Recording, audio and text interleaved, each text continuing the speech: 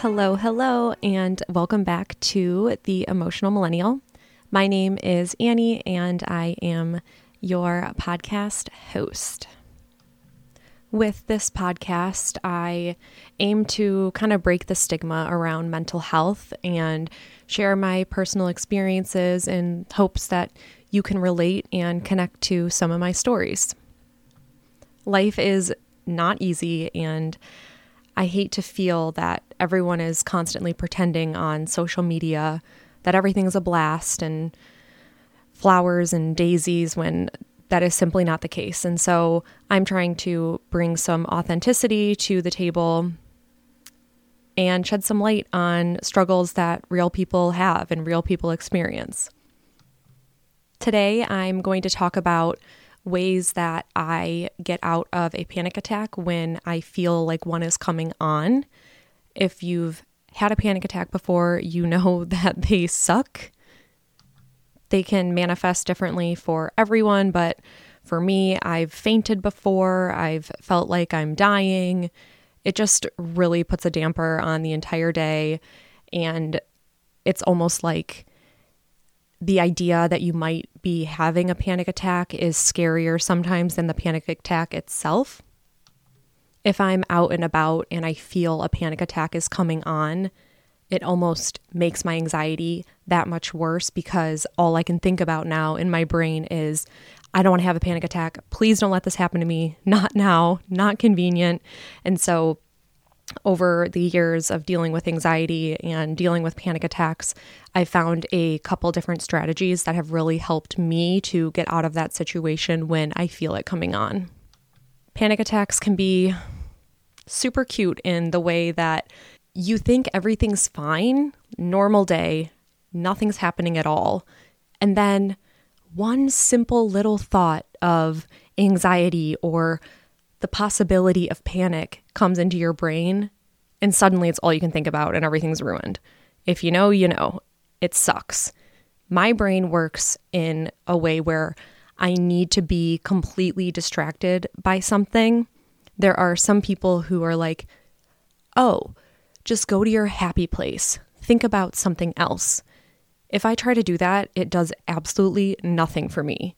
All I'm thinking in my head is, okay, go somewhere happy. And I'm like, where's happy? Nothing's happy right now. I'm going to have a panic attack. And so I've come up with like a couple different ways that actually force me to think about something else and make my brain like work. And when it's working and thinking out strategies or doing something, that is actually an adequate distraction for me to hopefully stop whatever panic attack is starting to come on. The first one that I like to do is going through my 5 different senses and really just focusing in on myself in that moment. So, for example, right now, I feel my feet on the floor, on a concrete floor. I can see wood in front of me. I can smell, I don't know what I can smell right now, but let's say my perfume, okay?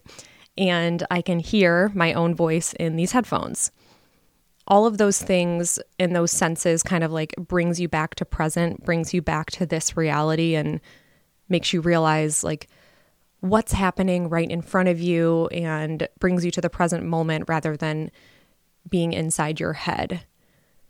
And honestly, I'll just continue doing that, continuing to go through my senses and looking at different things, hearing different things, trying to bring my attention to as many things within my surroundings rather than what's going on in my mind.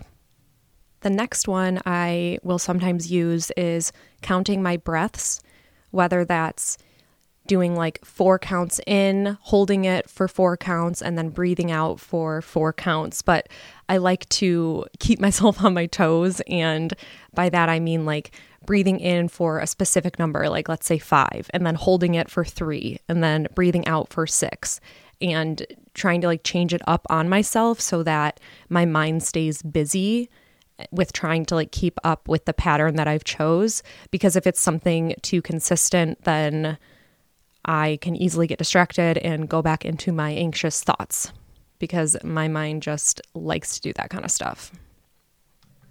So we have the 5 senses, we have breathing patterns, and the other one I really like to do, and this is my favorite one, is I play a game with myself. Bear with me, okay?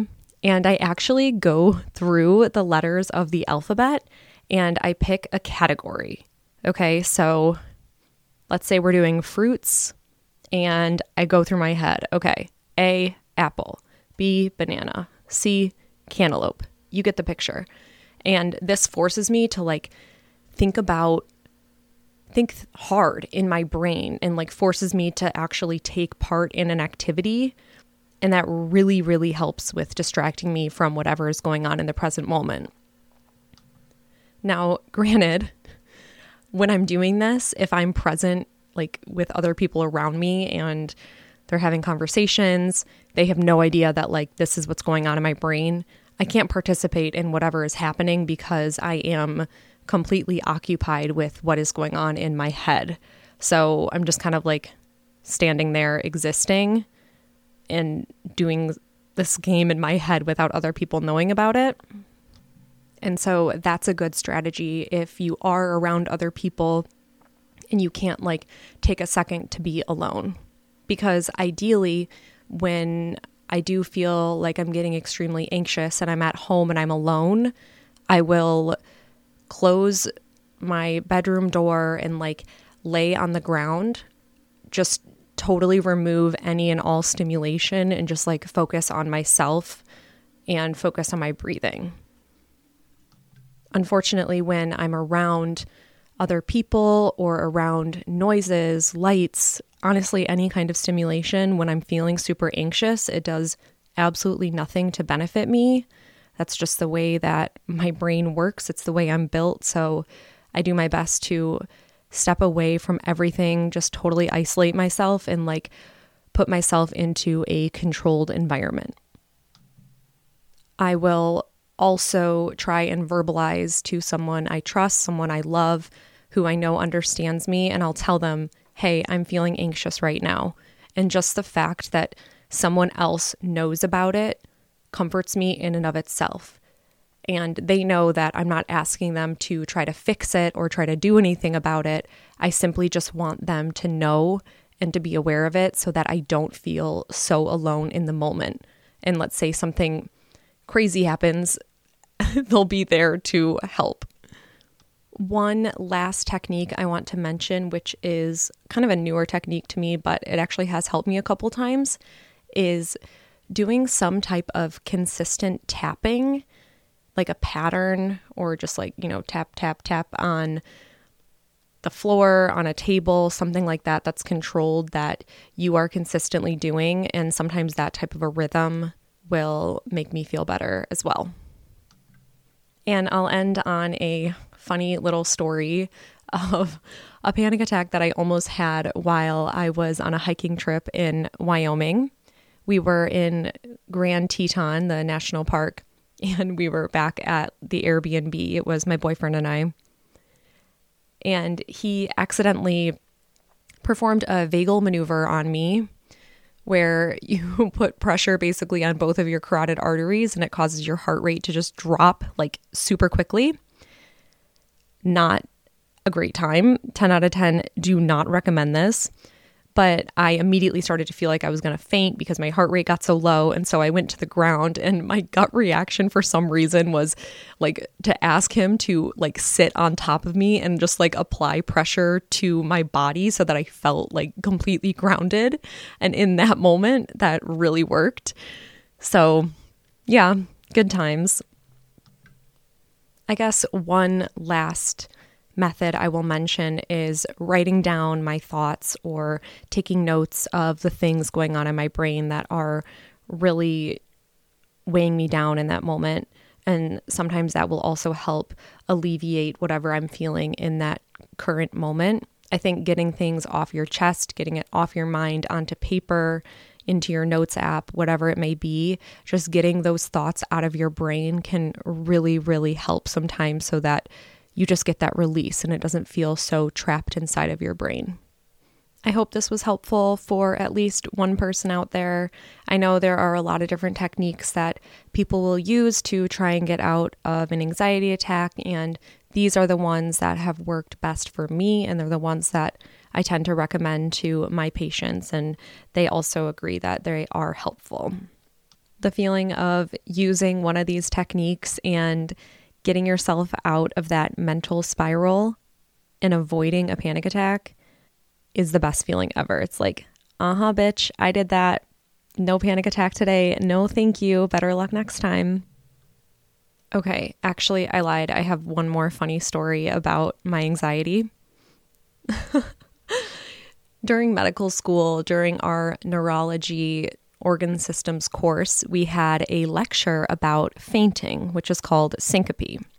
Well, just so happens that when I get super anxious, I happen to faint or have a syncopal episode. So during this lecture, what do you know? Of course, I feel like I'm going to faint. So in the middle of the lecture, I texted my friend and I was like, hey, not doing well. Can you meet me outside the lecture?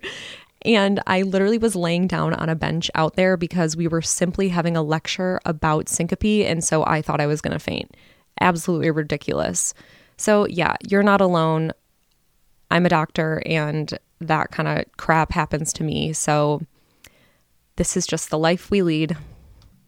Okay, well, I hope you enjoyed this episode. Thank you so much for taking the time to listen and hang out with me.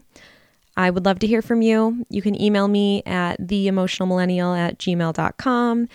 And all transcripts for my podcasts are available on my website, which is emotionalmillennial.com. Thank you, and have a great rest of your day. Bye.